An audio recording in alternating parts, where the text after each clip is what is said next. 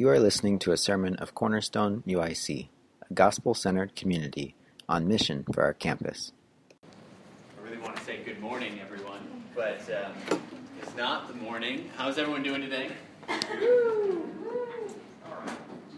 right, that was very, a few people are doing a little bit moderate all right, enough to give me a pity woo. How's everyone doing today? It's good to be together. If this is your first time here, I'm so glad that you are here. You're welcome among us. My name is Nate. I'm the pastor here, and we are in the second message on a new book that we're starting this semester. The book of Acts. Let's go. Sure. Let's go. And did you just say that in another language, Joel? Yes, I did. Which one? Hechos. Acts. What do you got? How do you say Acts? Manuel, you totally looked away from me like you were. That was a very intentional looking away. Hechos. See. Well, let me pray for us, and we would love to begin. Come, Holy Spirit, come. Come, Holy Spirit, come and meet us, even as we talk about you. Increase a hunger and a yearning for you. And as we hunger more for you, would you satisfy us even far more? So come, Holy Spirit, we ask this in your name. Amen. Well, last week we talked about the book of Acts. And the main point that I said last week is that the book of Acts is all about Jesus. Acts is a two-part book. The first book was written by a man named Luke, and it was called Luke. Nailed it. There we go. And then this one is also written by Luke, and it's called Acts. And so in Acts 1:1, it says, in the first book, O Theophilus, Luke is writing, he says, I have dealt with all that Jesus began to do and teach. What we talked about last week is what that means is that Acts is all that Jesus continues to do and teach.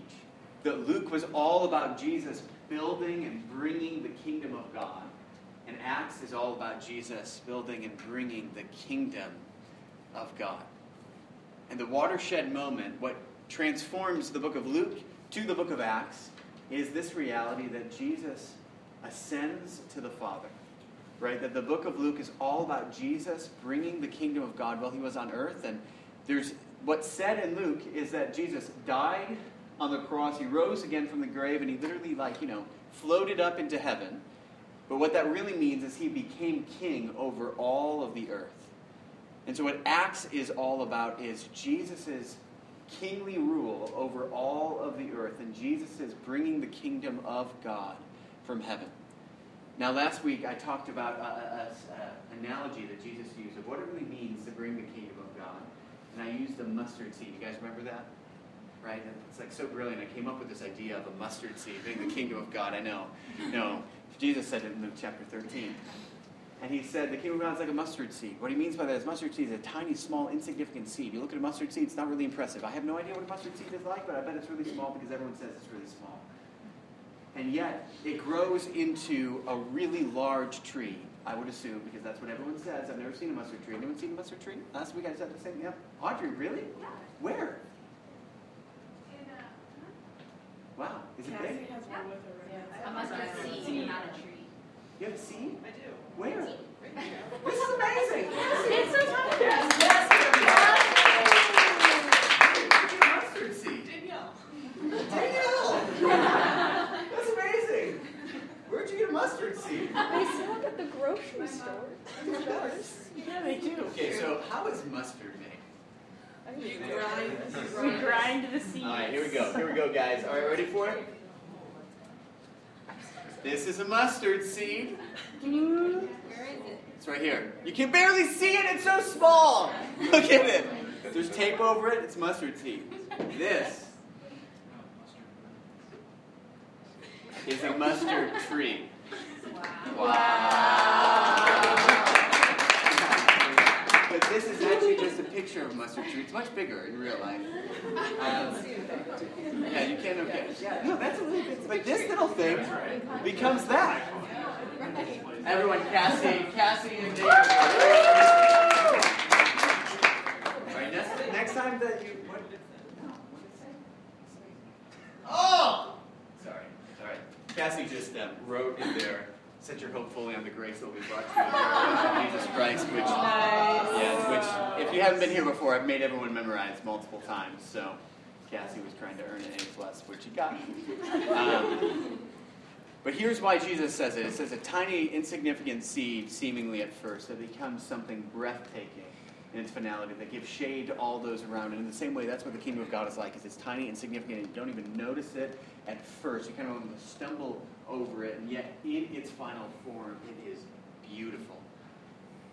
And in this way, what Luke is all about is that the mustard seed begins, right? And it begins even in its most beautiful way at the cross. And unless a seed falls to the ground and dies, it cannot bear fruit. And actually, it's in Jesus' death on the cross that seed opens up, and in his resurrection, it sprouts new life.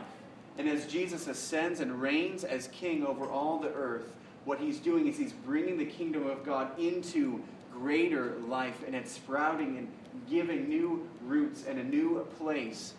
And what we see in the beginning of Acts is we see that we're called to be witnesses of what Jesus has done in the past. We're called to be witnesses to his death and his resurrection, this historical fact.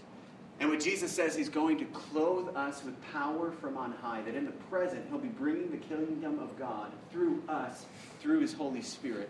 And it also says that in the future, right, when he's literally floating into heaven, as it says in Acts 1, there's two angels. We talked about this last week, and they look at the people looking at Jesus up, and they say, why are you so shocked and surprised, you know?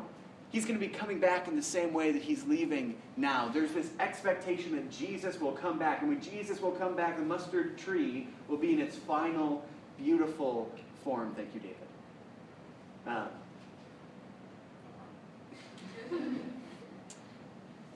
But in the meantime, Acts awaits that final form of the kingdom of God and looks back to how the kingdom of God began at the cross and the resurrection. Acts is all about this power from the Holy Spirit that comes in the present. It's about the power of the Holy Spirit that even sustains the plant as it brings new life, even when there's a scorching sun and there's winds and there's other thorns that are coming up to prick whatever I don't know horticulture, but bad things happening to the plant, the Holy Spirit is sustaining it even still. And so what we're looking at today is kind of, in many ways, the most important moment of the book of Acts. But even far more than that, it's one of the most significant moments in all of the Scriptures, the coming of the Holy Spirit. Because this isn't just something that Jesus said, I'm going to clothe you with power from on high. This is something that there had been anticipation for throughout all of the Scriptures. You guys want to look at this? Yes. Good, because we're going to do it anyways. Right?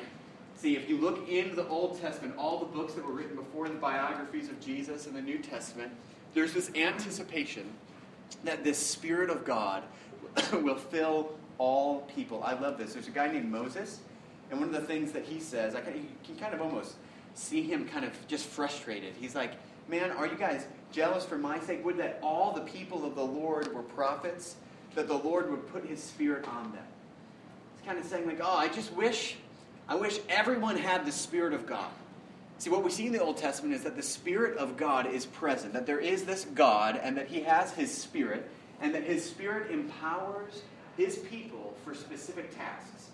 Right? In the Old Testament, there's some weird tasks that the Holy Spirit enables for. Like, there's this temple that's being built by the people of Israel, and it says that there's this one man like Eleazar or Eliphazar, something like that, who is equipped and empowered by the Holy Spirit to actually have this artistic beauty for the temple.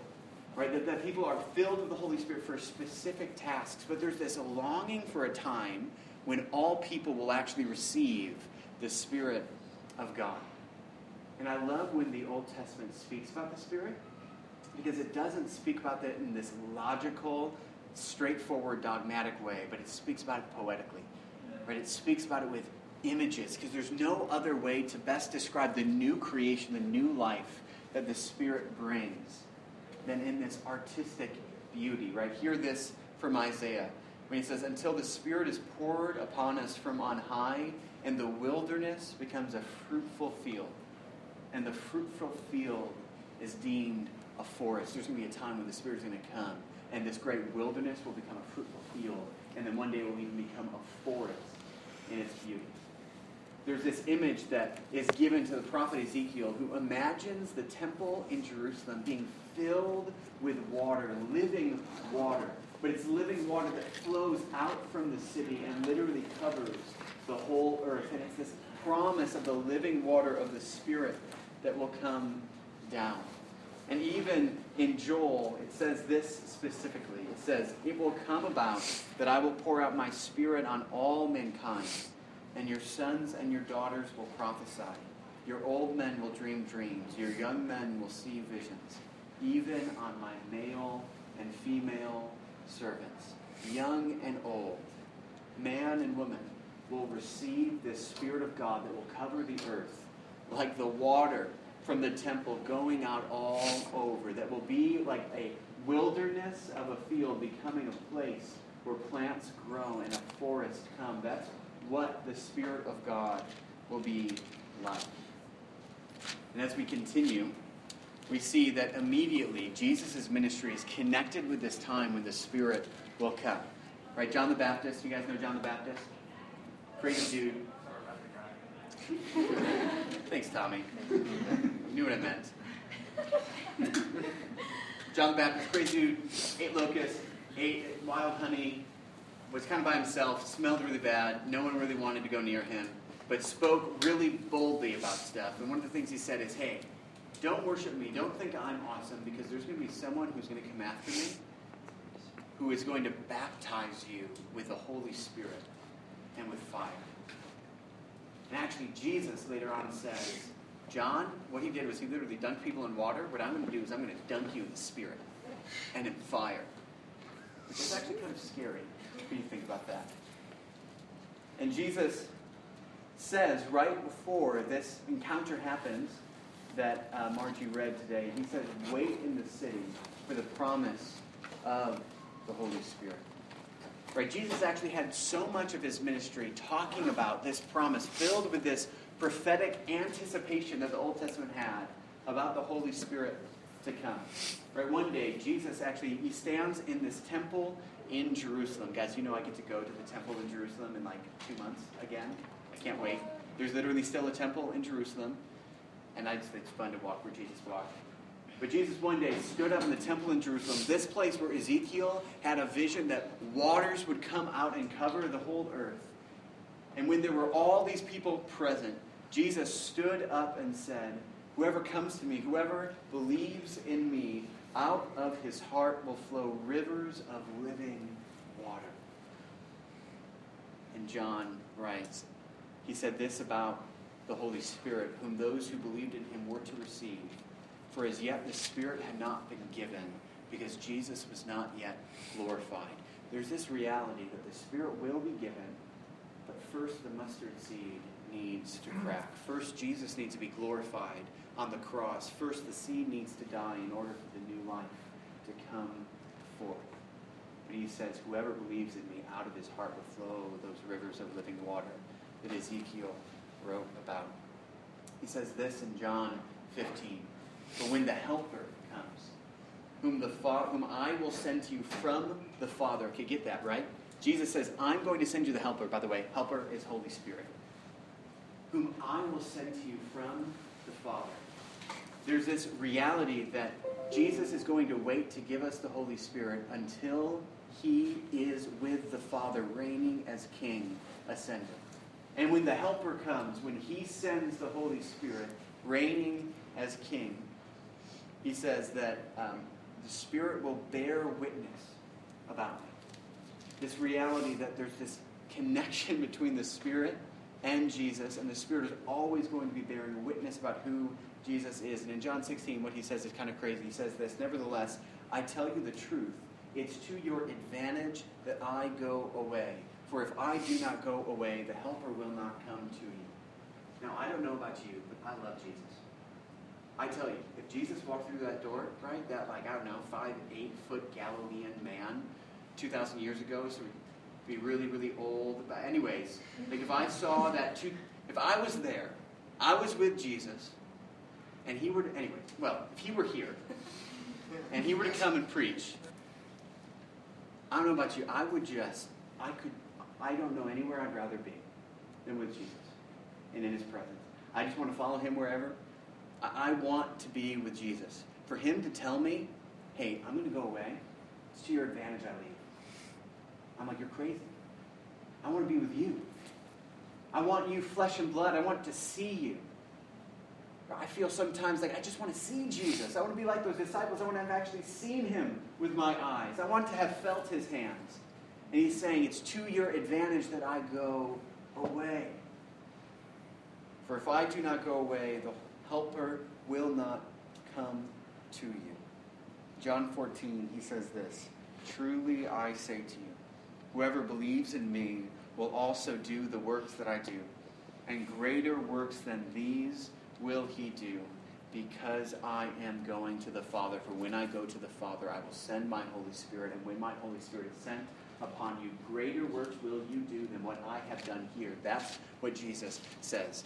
If that doesn't blow your mind, you didn't hear what I said, so let me say it one more time. Jesus says, when I go to the Father, I'm going to send the Holy Spirit, and when I send the Holy Spirit, you're going to do greater things than what I did. By the way, Jesus walked on water. Right? By the way, Jesus rose from the dead. By the way, Jesus rose other people from the dead. Greater works than these will you do when I go to the Father, because I'm going to send my Holy Spirit. Okay? One of the analogies I often use on this that makes a little bit of sense to me, why it's better that Jesus would actually send his Holy Spirit than be present now, is if you think about LeBron James. Think about Steph Curry. Who's been following the All-Star game? All right, 3 people just raised their hands, guys. Who knows what's happening with the NBA All-Star game? Raise your hand. Thank you, okay. Really?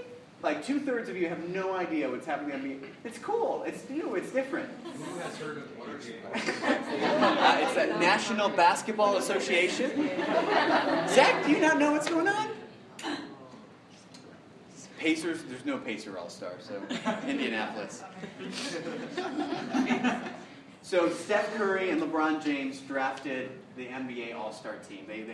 Everyone stopped watching the All-Star game after they put up 200 points the West. Anyways, so Steph Curry and LeBron James are the coaches this year. Right? Can you imagine if Steph Curry was your coach? How much better basketball do you think you'd get if Steph Curry was your personal basketball coach? Right? A good amount. I would assume you get better. But then I think about it, and I'd be like, no, I don't know how much better I'd get. Because I feel like Steph would just say, yeah, just shoot it like this. And I'd be like, I'm doing what you're doing. I just can't do what you're doing. I can't make a 3 every single time. Right? There's a huge difference if Steph Curry were to say, I'll be your coach, versus if Steph Curry could say, I'll play through you. Right? And what Jesus is doing is he's not just wanting to be our coach and to tell us what to do. He's actually literally wanting to play through us. When he says, greater works than these will you do when I send the Spirit, what he's saying is, my Spirit will be in you. You will be empowered to do the works that I do when I send my Spirit to you. The Spirit in the book of Acts is not identified just as this crazy being. It's called the Spirit of Jesus. Where is Jesus? He's in us. He is very much in us. He is empowering us. He is moving in us. I'm getting ahead of myself. Jesus says, I will clothe you in power when the Holy Spirit has come upon you. I will empower you. Greater works will you do. It's better if I go away to the Father, because then I'm going to send my Holy Spirit. And what happens? What did Margie read about?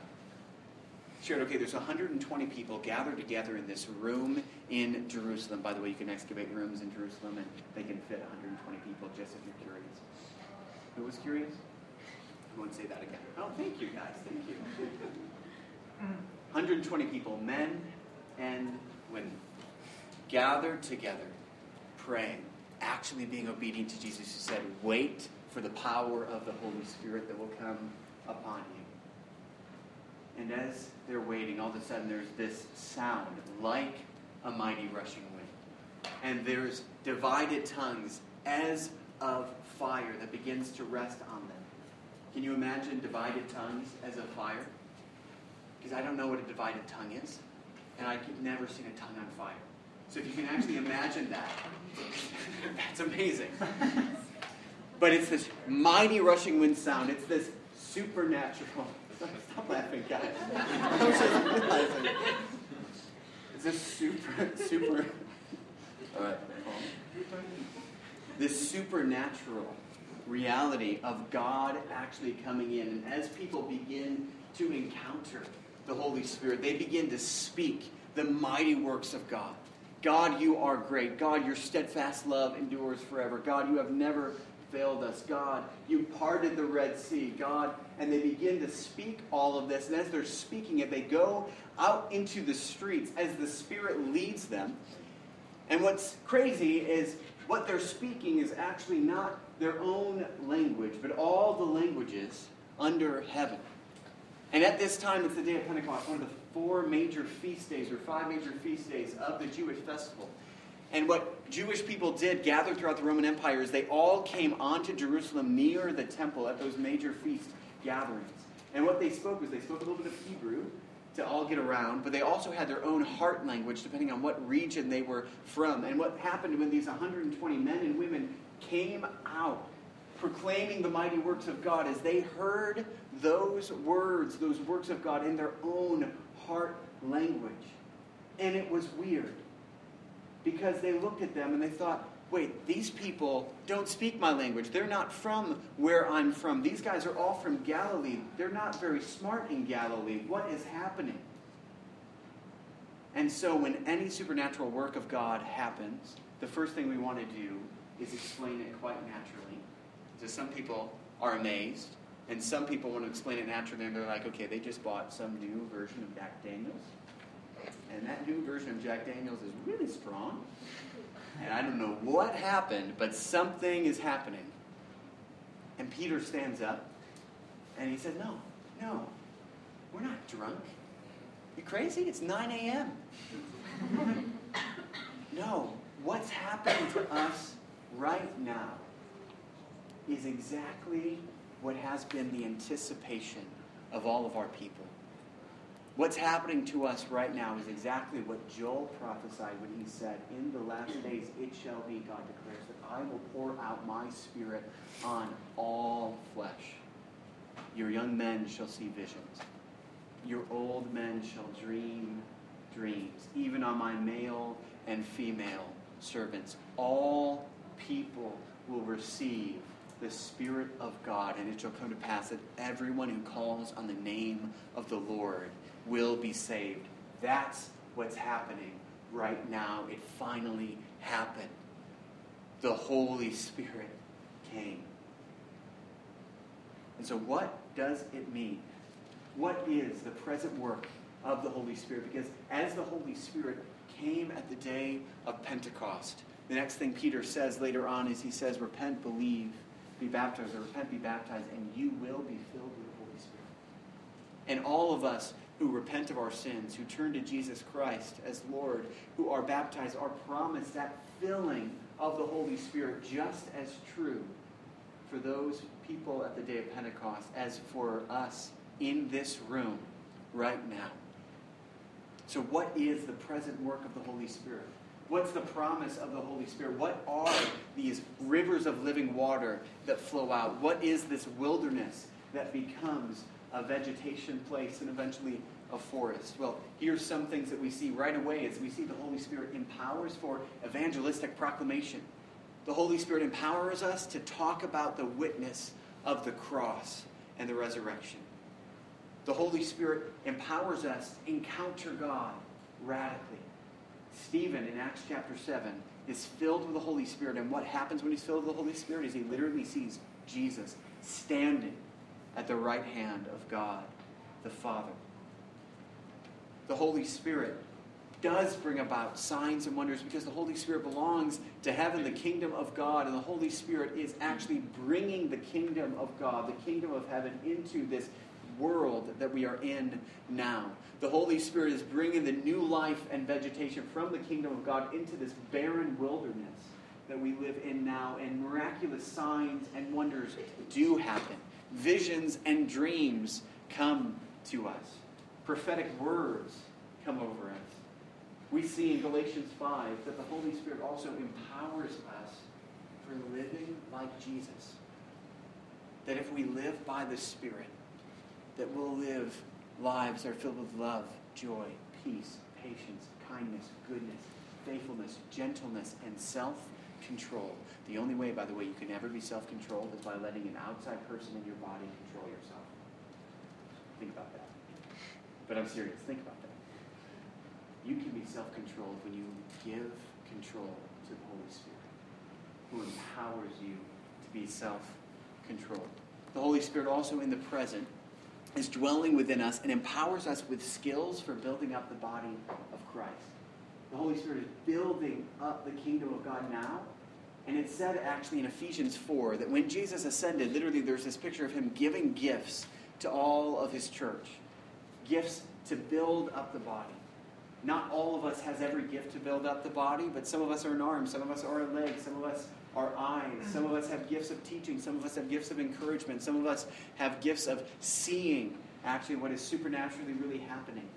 Some of us have gifts of musical worship. Some of us have gifts of whatever the gifts. The Holy Spirit actually gives each one of us gifts, and it's said to be indispensable for the body of Christ. What we know the Holy Spirit does is he also helps us when we pray. When we don't know how to pray as we ought, Romans 8 says the Holy Spirit helps us in our prayer. He makes our prayer acceptable to God. We in our barren wilderness, when we can't find a way to actually encounter God, the Holy Spirit from God, the Spirit of Jesus, who is himself God, actually makes our prayer acceptable to God. He helps us. There is so much that the Spirit does in the present, but I want to speak briefly here also about the future work of the Spirit. Because the Spirit is also called in Ephesians the deposit, the guarantee of our salvation. That is, those of us who are filled with the Spirit now know that one day we'll be in that full mustard tree kingdom. If we're filled with the Spirit now, we know that we'll take this check and we'll one day cash it in at the bank on that last day, and we'll receive the fullness of our inheritance. Right now, we're still in that growing tree, but one day we'll be in its final form, and the Holy Spirit present with us now is our hope of that. The Holy Spirit is our living hope of our full salvation. So we set our hope fully on the grace that will be brought to us through the revelation of Jesus Christ. Amen, Cassie. But how do we know where we belong on that day? Is the Holy Spirit in us now, who causes us to hope for that.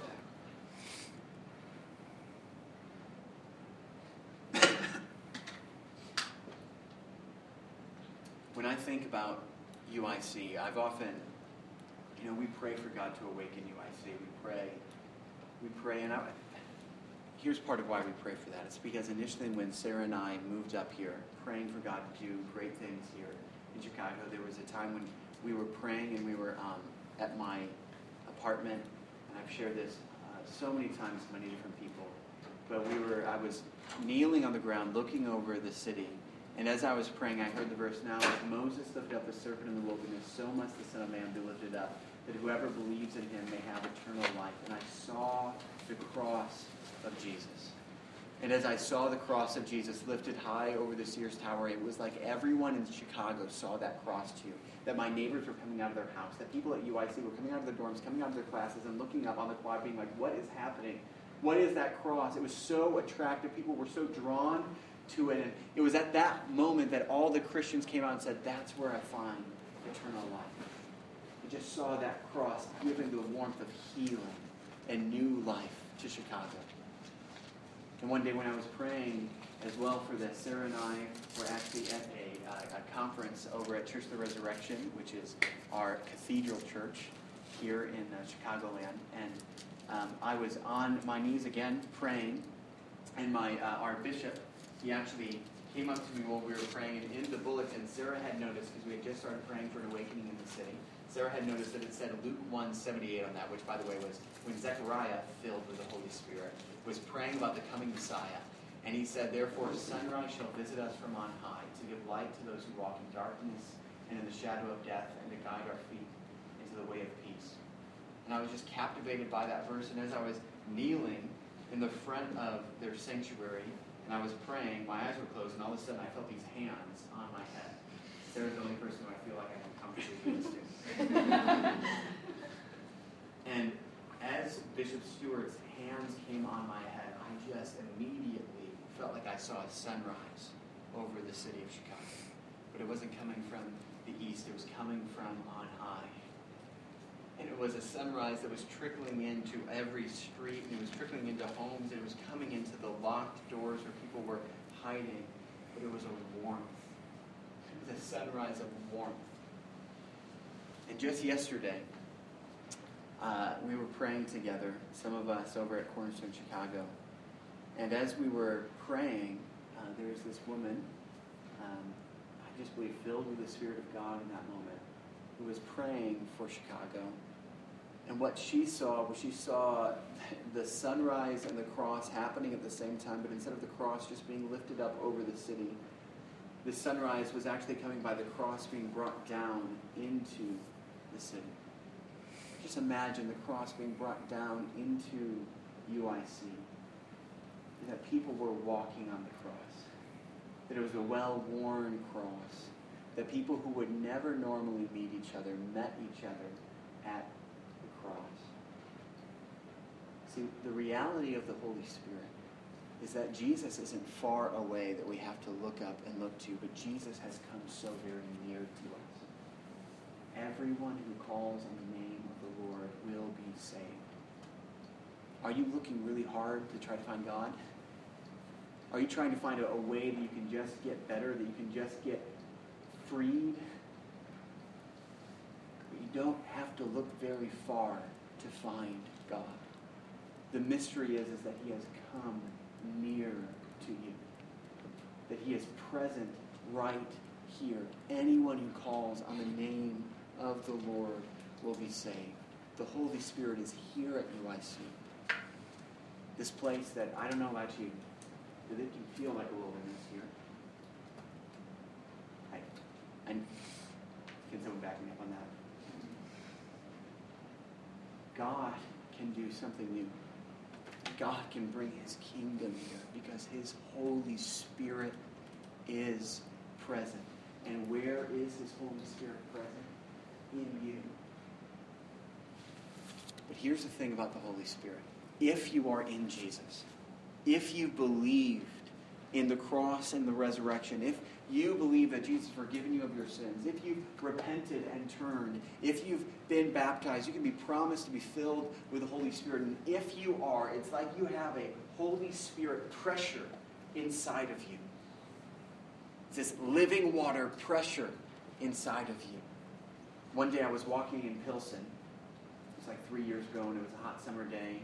And I was walking in Pilsen, and there were these kids who had uncapped the fire hydrant. And this fire hydrant was just blasting out water, and they were screaming and having the time of their lives. And all of their parents were literally just like eating food and watching and kind of laughing. It was awesome. Pilsen's great. And as I saw that, I was like, You see, there's this pressure that's always in that fire hydrant. And all you have to do is release that cap and it flows out. See, it's interesting. Galatians 5 says this. The command isn't to try to find a way to get more Holy Spirit. There's never any place in the Bible that says, find a way to get that living water pressure and turn it up. The only command is, don't quench the Spirit. Because the reality is, we've been given the Spirit of Jesus. The same Spirit that raised Jesus from the dead dwells in you. Literally. And there is this living water pressure. The Holy Spirit of God in you.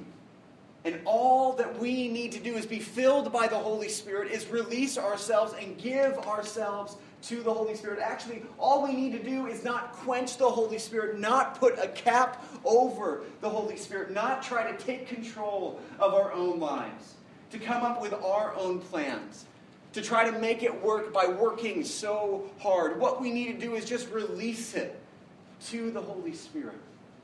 And greater works will He do in us than even when Jesus was around in Israel. So I didn't tell you that we were going to do something different, but I want to do something different. I'm going to tell you now, we're going to do something different. And what I want to do is I want us to split into partners. Just take someone near you, and we're just going to take 5 minutes. I just want you to pray. Don't ask, what can you pray for?